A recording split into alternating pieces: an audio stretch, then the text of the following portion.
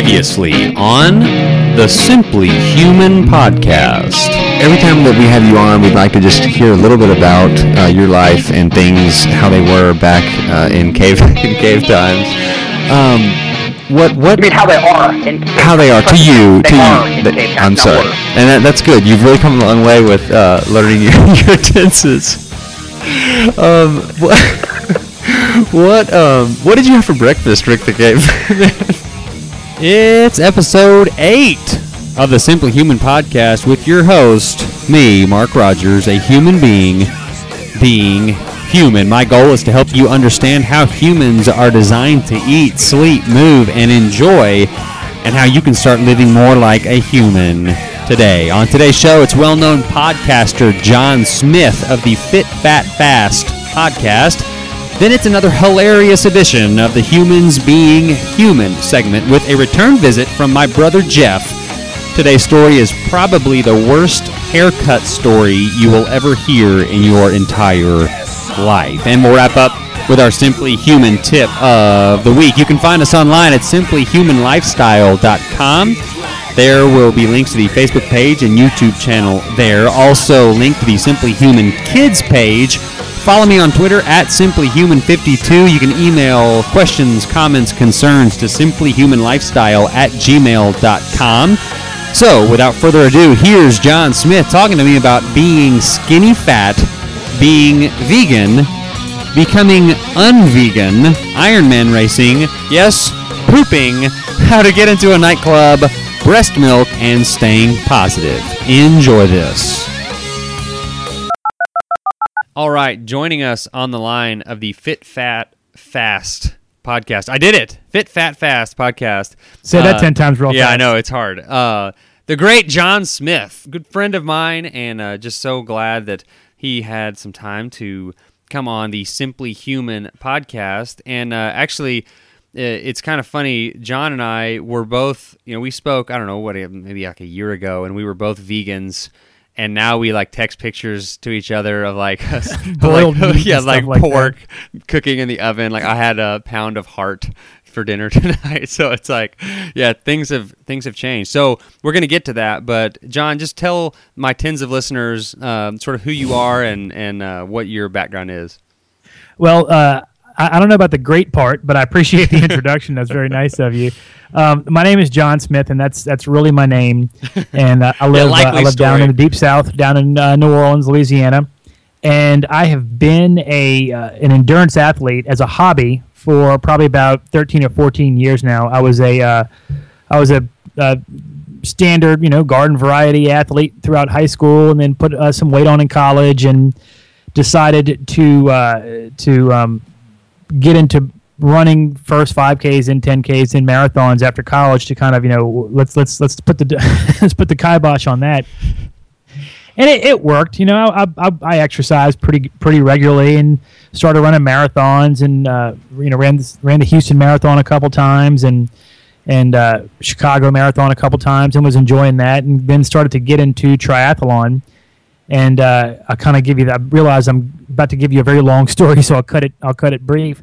But in 2003, I opened up my own retail business, the wine business. I was in the wine business for about 16 years, and also got married that same year. And the marathons kind of slowed down a little bit, and the business got busy. And I was actually still training for an Ironman, but just between my wife about to have our first child and my business really, really, really just getting busy, I had to dump out of training for that. So here it was. I was in really pretty good shape, albeit following a diet that, as I look back, could have probably been the worst possible thing to eat for training for an endurance event. And the training I was doing was pretty bad as well. But nevertheless, I was still 3/4 or 2/3, whatever it was, of the way through training for an Ironman. Have a child, and then Hurricane Katrina hits, and my business was under several feet of water. My wife and I were relocated to Baton Rouge, Louisiana, where I bought another business there.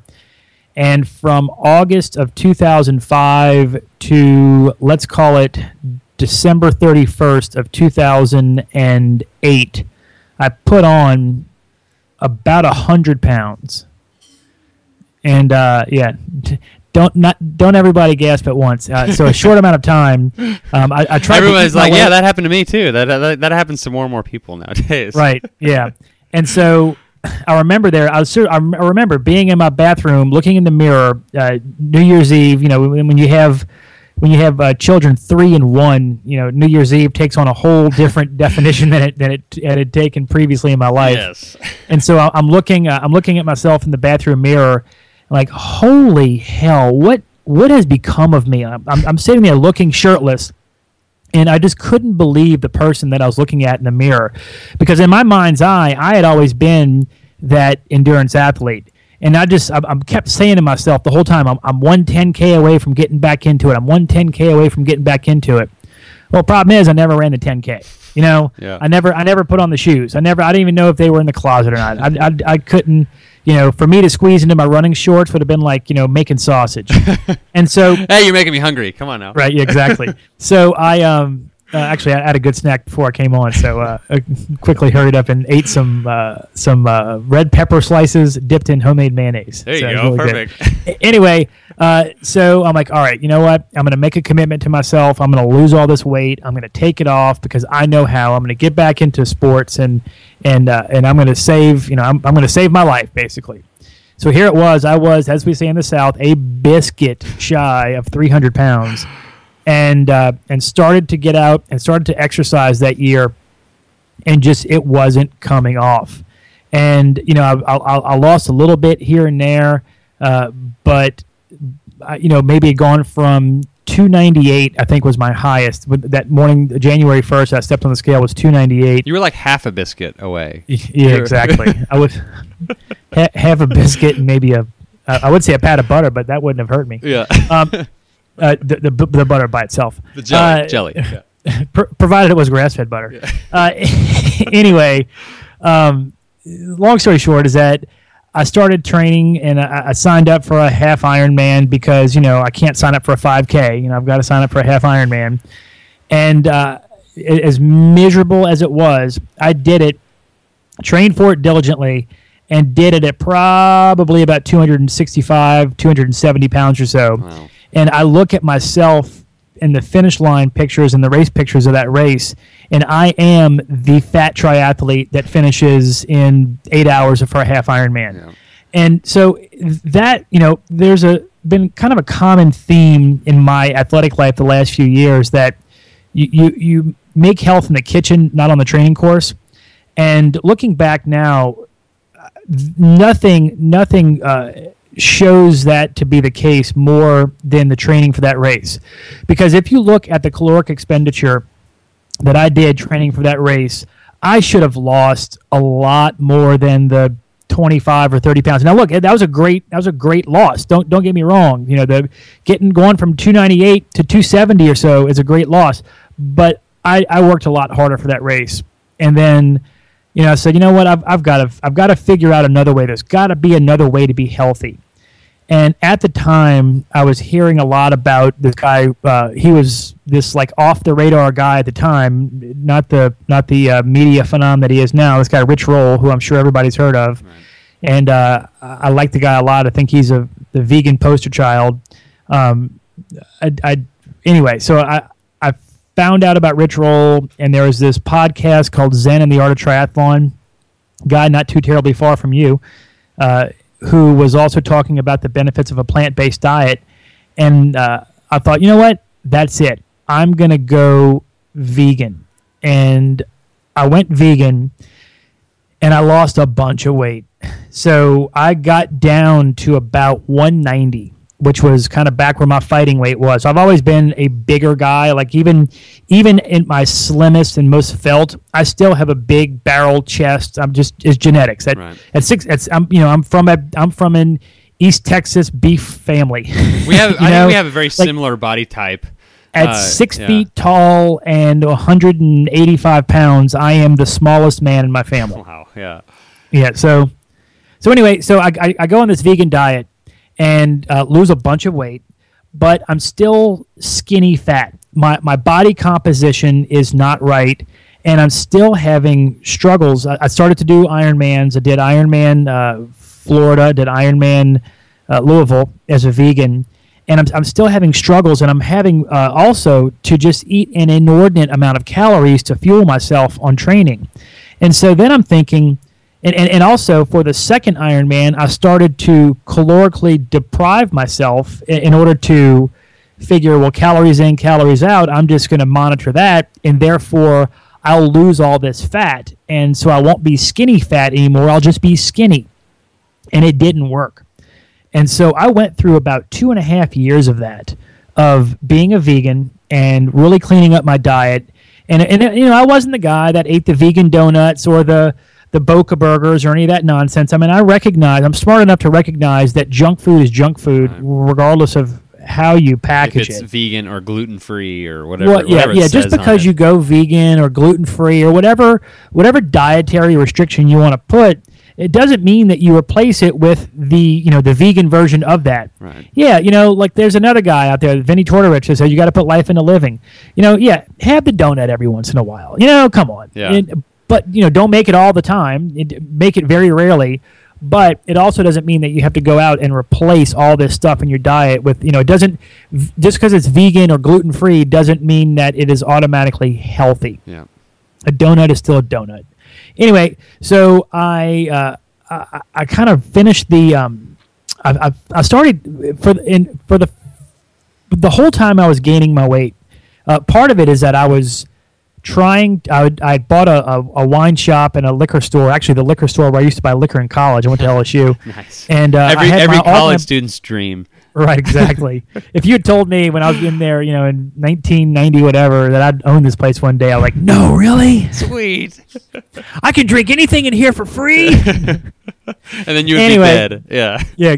So, but all my employees were 21, 22 years old, and all the places where I used to eat in college were still open. And so they were like, hey, we're going to George's to pick up lunch. You want anything? And instead of saying, yeah, let me have the chicken salad, I'd say, yeah, let me have the double cheeseburger po' boy and the jalapeno cheese fries. Right. You want that small or large? I'll give me a large. Yeah. And give me some gravy, too, on top of that, So I was trying to eat. I was stress eating from the hurricane, and I was also trying to eat like I was 21 again.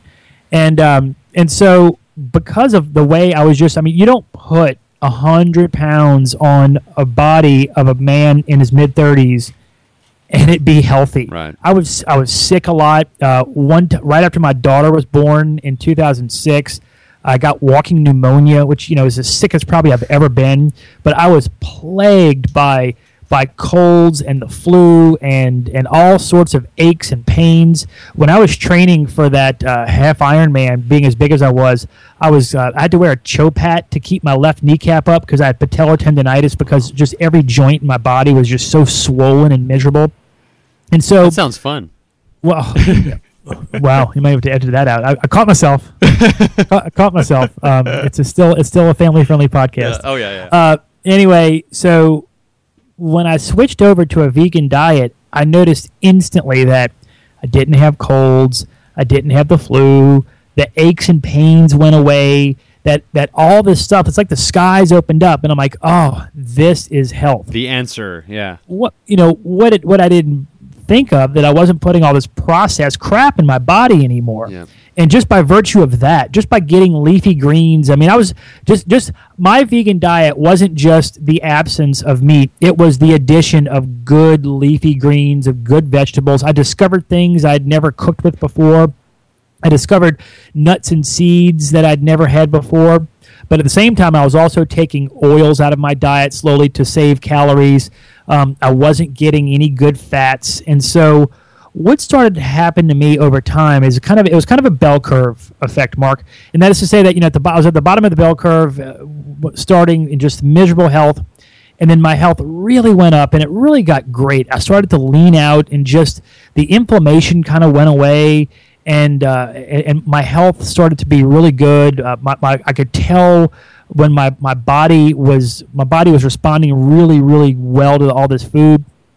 I don't want to get graphic about it, but you have a great biofeedback device every morning, and that is a frankly, a good healthy poop. And it's, I don't want to go down. Well, let's go there, because I had diarrhea for 18 straight months, and thought that was normal. So I mean, if you're to quote Ben Greenfield, if you're not taking a big, glorious, healthy poop in the morning, something's wrong. And I squat. I squat like a caveman to poop. Yeah. Oh, that's the good thing about having a 3-year-old at the house that potty trains is she has this little step up. Yeah. And so I basically get to like this little like catcher stance, Yeah. And it's so my girls, they actually want to squat now because they know that when they do, if they're having trouble with anything, that solves the problem, and it all comes out, and they feel great. And so like their grandma was like, look, she wants to squat. What is it? And I was like, yeah, it's cool. Yeah, let her put her feet up on the thing. It's fine.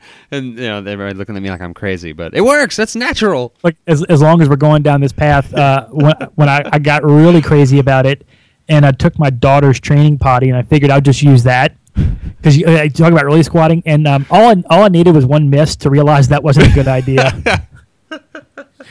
So or some splash factor. Exactly. So anyway, you live and learn. Simply human. Anyway, so you have this great biofeedback device every morning to tell you if you're healthy or not. And I'll tell you, I was going great. Just I could tell my body was an efficient machine. And then kind of get the top of the bell curve, and it kind of starts to go down. I started to notice some more aches and pains. I started to notice that I was getting sick again. And at the time, I was training for an Ironman, so I figured that, well, that's just it. Just my body's broken down. I need to get more. I need to put more kale in my smoothie. I need to put more maca root in my smoothie. I need to, I need to drink more herbal tea. I need to, need to get more antioxidants in. I'm not getting enough vitamin D. So, and I started to attribute it to all this, to the training. But what I didn't realize was that in the process of this vegan diet, that I was not getting essential proteins. I was not getting essential fatty acids. I was not getting things that I needed. And there are people out there that can live a complete life on a vegan diet. Every single person is different. I'm not one of those people. Most people aren't that type of person. And so, the great thing that you can do as an athlete, every athlete is fantastic at lying to themselves. Yeah. And there's a quote that I'm going to stumble on, but it's, the only thing harder than running is not running. And the worst thing that you can tell a runner is you're injured, don't run. And so here it is. I'm in the lead up. I'm in the taper down to my Ironman Louisville. And I was so calorically depleted. I was so depleted of essential fatty acids. I was so depleted of so many essential nutrients and minerals in my diet that I developed a respiratory infection. And it was as debilitating as that walking pneumonia that I'd had when I was 300 pounds. And I went to a doctor, and I got an inhaler, and I didn't want to take an antibiotic because, I didn't want to interrupt the gut flora. I was doing all this kombucha, and I didn't want to interrupt the gut flora in my body. And so what I wound up doing was racing Ironman Louisville with a respiratory infection. Is that the one where you were like clinging to a raft, like right out of the gate and trying to cough up and all that? It took me forever I could not breathe underwater. So I basically swam for 2 hours, unable to breathe. I rode a bike for 8 hours, unable to breathe, or 9 hours, 7 hours rather, unable to breathe. Wow. And it wasn't 8 hours; it was 7 hours. But like it matters. But I love like the athlete, like the competitive athlete in you is still like, no, it was 7. It was 7. Wait, yeah. I'm gonna look it up. Let me look it up. Look. Anyway, so I finished that race, easily the most miserable day of my life, but I still crossed the finish line of an Ironman. But I knew something was up. And so I went out looking for other answers. And that's when I kind of stumbled upon the principles of what's called metabolic efficiency. And, I think that in the last year alone, it's come a long way towards being a mainstream principle. But even a year ago, it was a real kind of like underground, like you don't really talk about it, and it's this weird thing. And basically what it is a theory that says that human beings are fat-burning machines by their composition. But what happens is that the standard diet, the modern athletic diet, introduces an abnormally large amount of carbohydrate into your diet. And what that does is that triggers this ocean of insulin into your body so that you have these elevated insulin levels all the time. And when the sugar is burned out, the insulin is still there. And insulin is a needy SOB and will scream for more food because it just doesn't go away on its own. And so that's why you can have the orange juice and the bagel for breakfast at 7 o'clock, and by 9 o'clock you're starving because the insulin is still sending signals that you're hungry, right? Whereas if you're metabolically efficient, you have some fat in the morning, and it's 4 o'clock, and you're like, oh, I haven't eaten. Right, because you have at most, like completely topped off, you have 2,000 calories of carbohydrate in your body. You may have, like the Kenyan that wins the marathon, may have 80,000 or more calories of fat in his body. I know I have a lot more than that. Yeah. So we are designed.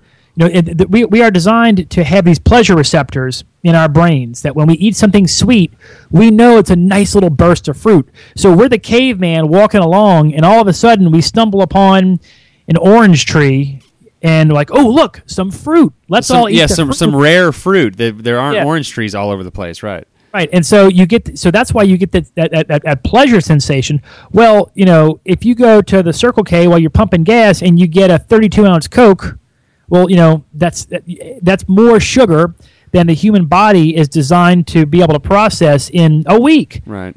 So but those same pleasure receptors hit, and the insulin spikes up abnormally, comes back down, and leaves you crashing and angry and irritable and wanting more. But more importantly, it has shut off your body's ability to burn fat, and it's taken the excess calories and it's stored it as fat. And we can get into the fat storage thing, but just to get back to the story. So the other thing I introduce into my diet essential fatty acids and protein. And let me tell you, my body at one point, when I started doing the research, and I'm like, all right, am I about to undo 2.5 years of staunch veganism for this? And my body said, eat meat, eat meat. My wife and I were at this Vietnamese restaurant. There's a huge Vietnamese restaurant community in New Orleans, and there's this place, and they have a really good vegan menu in this Vietnamese restaurant. And they also have this plate of stir-fried pork ribs, and it's pretty darn good. And I sat down and I said, I'll have the spare pork ribs, please. And the whole place was like, and people dropped their forks and knives, and the music stopped. My wife looked at me as if I told her I wanted to have a sex change operation. She was just sitting there, mouth agape. She's like, you are about to eat a plate of pork spare ribs? I'm like, yes, I am, and you can't have any either. Yeah, you can't stop me.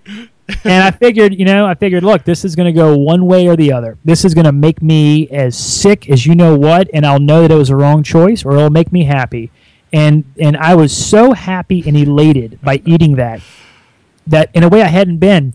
And here's what I realized, and here's the thing that I hadn't admitted to myself, that when I was on the down bell curve of that of the vegan diet, I'd started to become irritable and depressed. And now that I realize what was going on, I look at a lot of vegans and the light went off. I'm like, that's what's happening. Yeah. What happens in a vegan diet is that your main source of protein is beans. But because there's a 4-to-1 ratio of carbohydrate to protein, you're always in an insulin deficit with adding too much insulin to your diet when you eat this, and so the protein doesn't get a chance to do what it's supposed to do. When you get good protein from pastured animals, or especially beef, but pastured animals, pork, poultry, whatever, as long as it's a natural source, then what happens is that it releases an amino acid tryptophan. And tryptophan, it's kind of like people like to giggle about it. It's the thing that, in turkey that you eat it, it makes you sleepy at Thanksgiving. That's not the case. That's, in fact, you eat 5 pounds of it. But yeah, that's a volume issue. That's not a... Tryptophan just goes right across the blood-brain barrier and turns into serotonin, which is the thing that gives you pleasure in your brain. If you are denying yourself this, then you are not getting naturally from food those high levels, or those normal levels, I guess, of serotonin. And it can cause a form of depression. Suppressed serotonin in your brain will absolutely make you feel depressed, irritable, and angry. So, I'm not gonna paint every vegan into a corner, and certainly if anybody's listening to this and they are vegan, I respect you and I respect your decision. Everybody has to make their own decision, but the chemistry of the brain is what it is. Right. It's the chemistry of the brain doesn't care about morality; it cares about serotonin and pleasure receptors. And so, as soon as I started eating that meat again, it was like the skies opened up, and I started to think clearly. And the irritability and the depression that I had, that I was starting to feel, but didn't know where it was coming from, went away. And all these things, all the conjugated linoleic acids from butter and animal meat, all the essential fatty acids, all the medium chain triglycerides from coconut oil and MCT oil, were all doing. All these things do is make the brain feel good. Everything in your brain is coated in fat. All the nerve endings, everything. Your brain is a big fat organ. And so it's good to eat brain. Yeah, so things that you can do to add chemicals to your brain in a positive way to cross that blood-brain barrier are good. And that's why, people hear about the bulletproof coffee, which has got butter, grass-fed butter, and medium-chain triglyceride oil. Well, what that does, that just barrels right through your brain, turns on, flips the switch of your fat-burning receptors, and makes you feel great because it releases all those. It basically allows your brain to use fat as its fuel and not sugar. So you don't have that crash. And all the terpenoids in the coffee, it enhances them because it says, "Come on along the ride. Come on in the club with us. We're gonna get past the bouncer because we got fat and we're going into a fat brain, and you can just come along with us." Yeah, like butter is like the hot chick in the line at the club. Right. Like you can just go over with her. Yeah, that's great. But yes. my wife is giving birth in the morning actually to my son. And so I'm about to have an unlimited resource of MCT oil from her breast milk. So I'm really looking forward to putting that into my bulletproof coffee. Jokes, everybody, jokes! For crying out loud, I'm kidding. Look, it's but at the same time, it's you're not kidding, because if this was wrong, if what metabolic efficiency and if what the principles of metabolic efficiency and the principles of fat adaptation, breast milk wouldn't be mainly fat. Breast milk is the highest. Human breast milk is the highest fatty concentration of any animal milk on the planet. Yeah. And most of the fats in breast milk are medium chain triglycerides. They are medium chain fats because that is what the brain loves as its source of fuel. And all these formulas that come in with soy, all the soy does is it stunts the body's absorption of fats.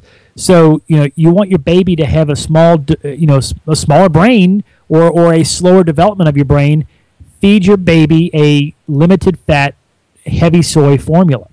And, it's human breast milk is the perfect developmental beverage. Yeah. I'm sure it would make a hell of a cup of bulletproof coffee. I know, and I say jokes like really quickly, but like in the back of my mind, I'm like, I already asked my wife if I could like take some of her breast milk, ferment it, and make like a whey, like lacto fermented like chutney or something, like wow. And she's like looking at me like I'm crazy, and like I'm kind of laughing, and I'm like.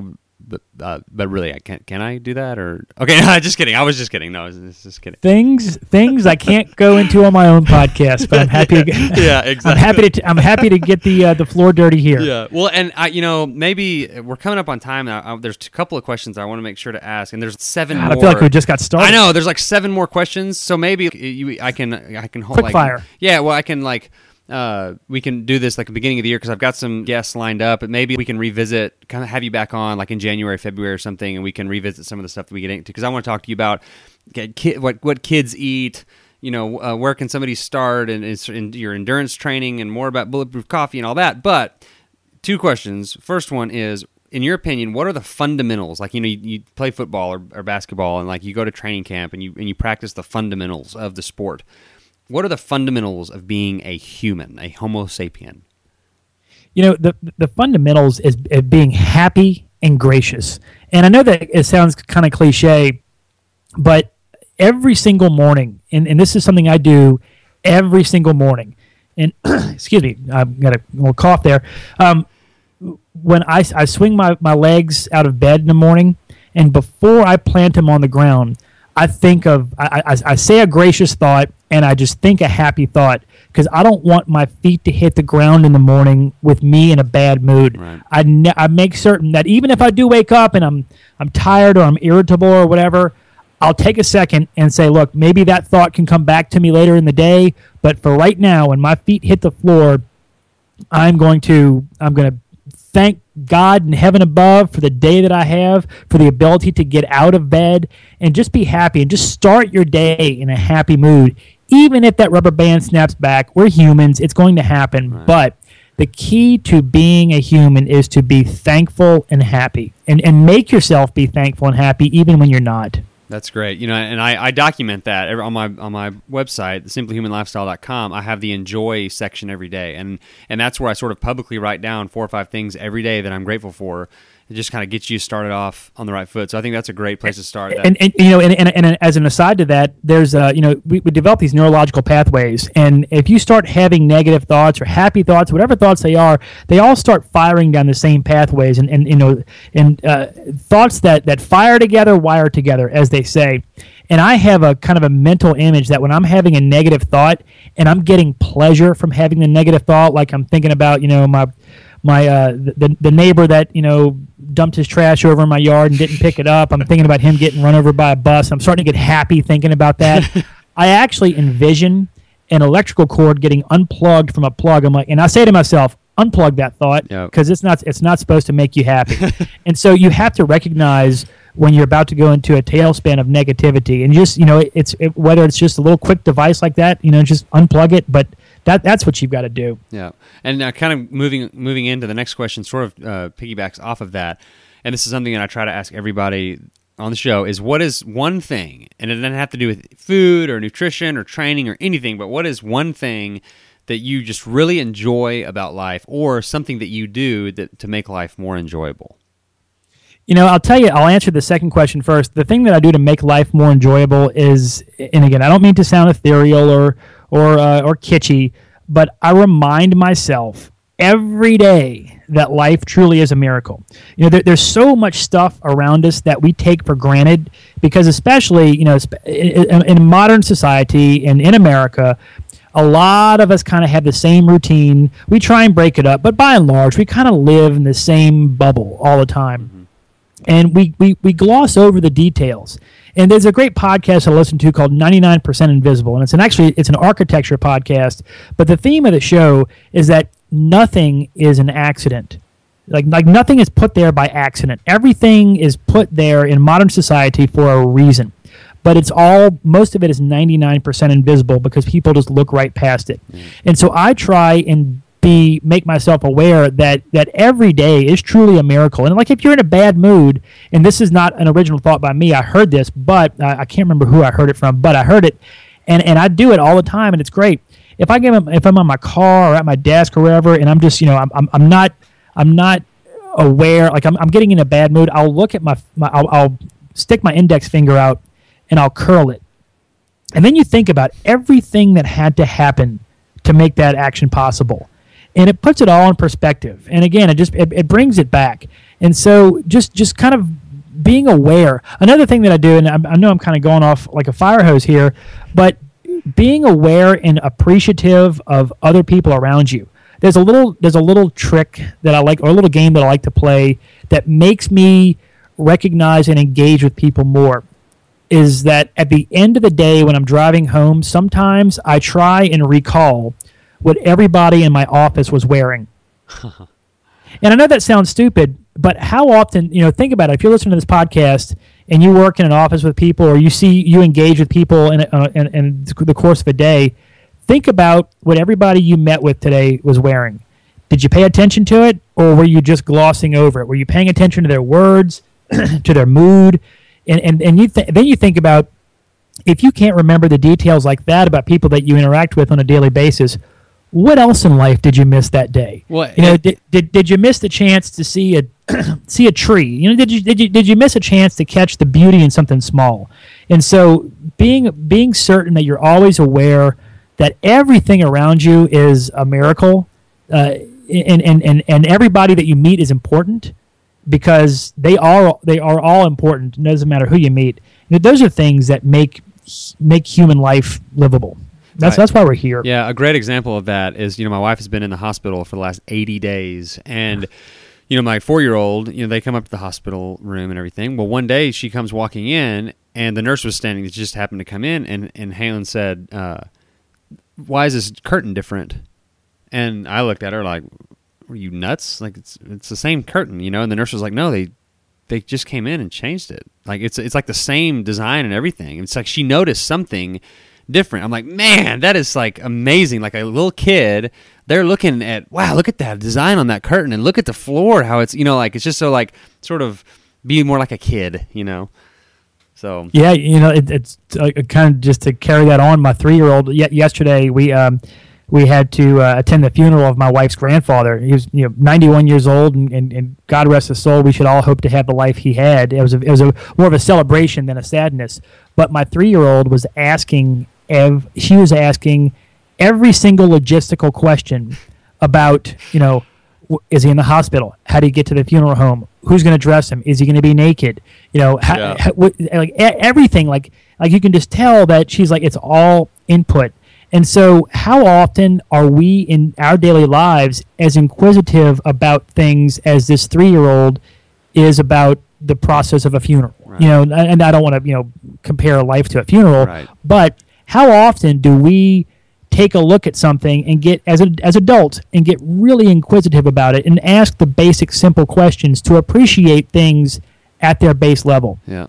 Or do we just gloss past it? Or, have we become such a Wikipedia society that we're incapable of an original thought without Googling it? Right. Turn off. I turn off my cell phone all day on Sunday.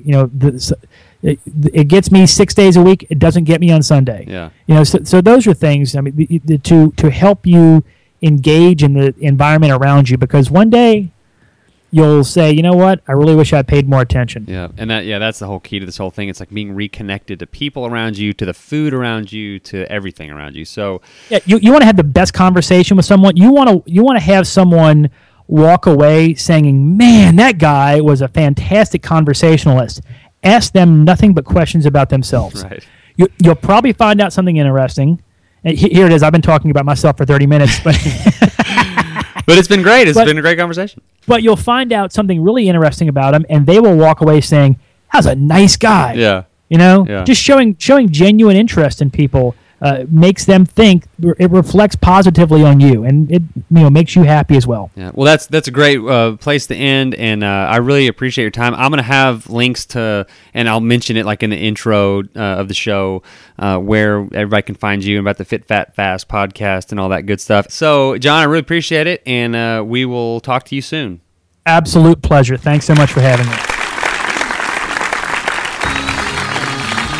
You can listen to the Fit Fat Fast podcast anywhere podcasts are available. I'll have a link to his show in the show notes. And now it's time for the Humans Being Human segment. You remember my brother Jeff and his story about that mysterious bottle that was left in his apartment? Well, he's back. And he has a story that you will not only never forget, you will retell, and at the very least will have nightmares about for a long time. Here's Jeff with the horrific haircut story.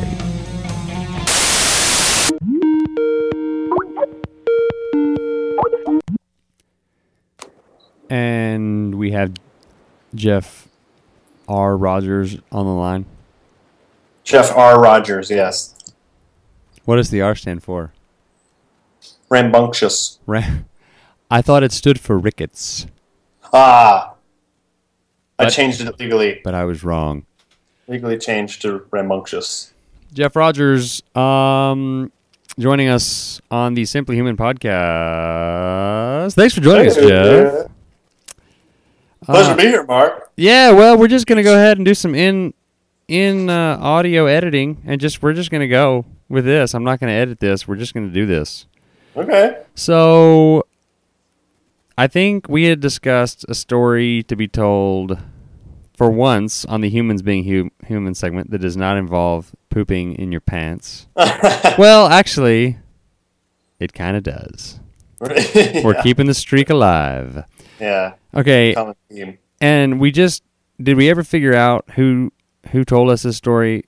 Was it Dylan or was it I thought it might have been Dylan. Yeah. okay, one of Dylan's friends? In Okay, high school, I and think. so let's just sort of try to put our heads together and see if we can't recall this story. And Halen is walking in, and Halen, this is a good one for you to hear.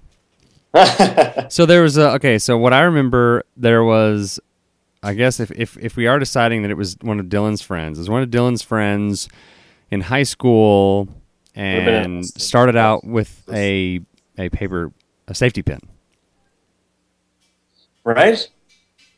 Yeah, because he like back before, the nipple piercing thing was just for girls, or maybe during that time. Yeah, I think the guy used a safety pin to try to pierce his own nipple. Smart. So already we're starting out with knowing that whoever this was a not Genius. bright individual. Yes. Yeah, he succeeded in piercing his own nipple and putting in a ring, as I recall. As we all have done at some point. Oh, yeah, let's that's pretty be honest. Right. So he went to school the next day, I think, and he was just experiencing some sharp pains from his nipple ring, which Discomfort is discomfort. Yeah. So, which that's probably to be expected, but kept getting worse and worse, and then he noticed that it looked to be infected. He had a couple friends confirm that, and so he went ahead and took the nipple ring out. And the first smart thing that he's done since the story began. Yes, yeah, the most intelligent thing so far. So as I recall, he was in the bathroom and sort of trying to clean off this At school. infected nipple. Yeah. I think there was oozing things and it's quite nasty. So Probably a lot like what a lactating nipple would look like, except Yes. not the fluid of life. No. It was the more fluid of infection and fluid death. of infection and disease. Pouring out of this poor Yes. man's nipple. Do not feed that to a baby.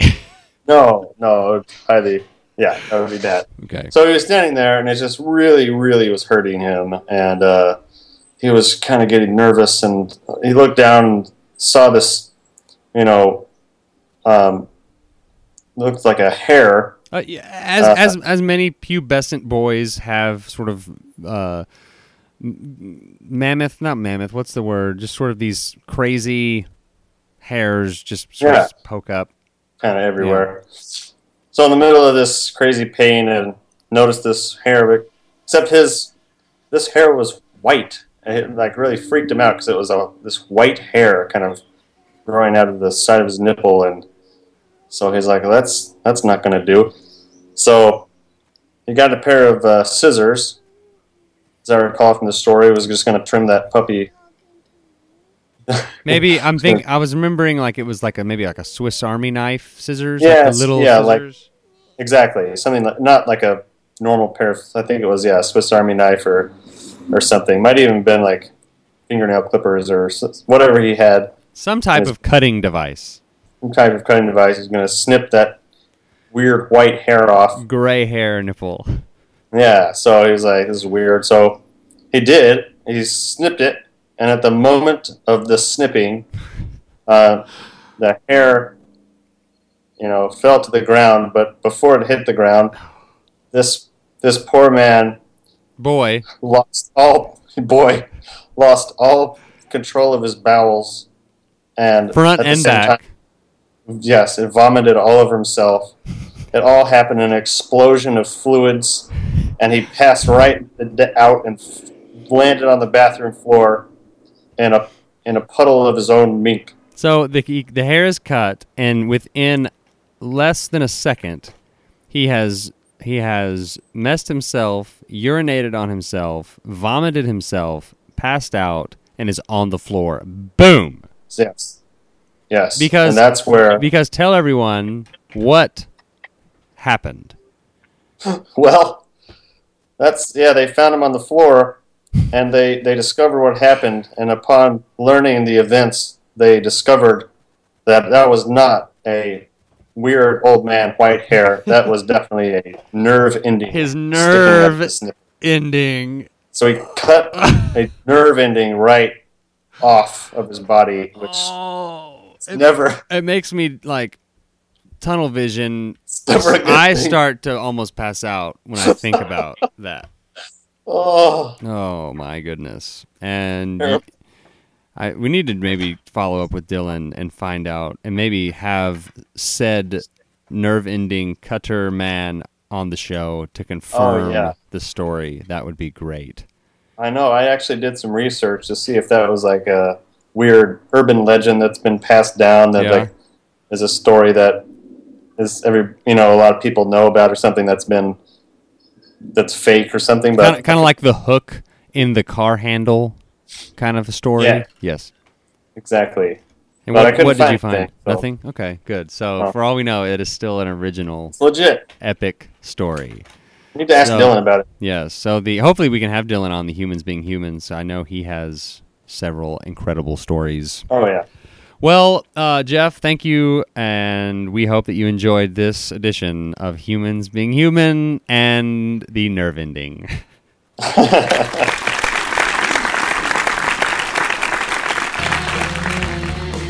Thank you, Jeff. We'll have to get him back on again soon. He is a funny guy. Now it's time for the Simply Human tip of the week. It's something you can start doing right now to be a more healthy human. This week's tip has to do with the Enjoy Life pillar of the Simply Human lifestyle and mitigating stress. Now, here we go. When you're driving, when you're behind the wheel of your car, pretend like every other driver on the road is your grandmother. Okay? Now, that would be super weird for me since both of my grandmothers are no longer living, so that would be more of a horrifying driving experience. But you get the idea. You wouldn't give your grandma the bird or speed up just to cut your grandma off, right? So you'd say, Grandma, you're such a bad driver, you can't see, but you're old and I sure do love you, right? So give everyone the benefit of the doubt. Assume that anyone who cuts you off or does anything preposterous to you, like change lanes when you weren't expecting them to, just pretend like they're, if not your grandmother, an older relative. Just take a deep breath. Don't get super mad. Just relax. I have a really hard time with this, so this is what I try to do. Actually, I have a practice of physically saying, out loud, I forgive you when someone does something horrible to me, like accelerating into my lane or not having their blinker on. The nerve of some people. So, there it is. Relax when you're driving. Pretend all other drivers are your grandmother or any old relative, and you will have a longer life. So, thanks for listening to this edition of the Simply Human podcast. Coming up next time, it's episode 9 of the Simply Human podcast, in an interview with the paleo coach and my coach, whether he likes it or not, Jason Seib. You can find us online at simplyhumanlifestyle.com. There are links to the Facebook page, YouTube channel, the Simply Human Kids page, all on the website. Follow me on Twitter at simplyhuman52. Questions, concerns, or comments can be emailed to simplyhumanlifestyle@gmail.com. Please leave a review on iTunes or Stitcher, good or bad. Any publicity is good publicity. So that'll do it for this edition of the Simply Human podcast. And remember, probably a lot like what a lactating nipple would look like, except not the fluid of life. No. It was the more fluid of infection and fluid death. of infection and disease. So until next time, enjoy yourself.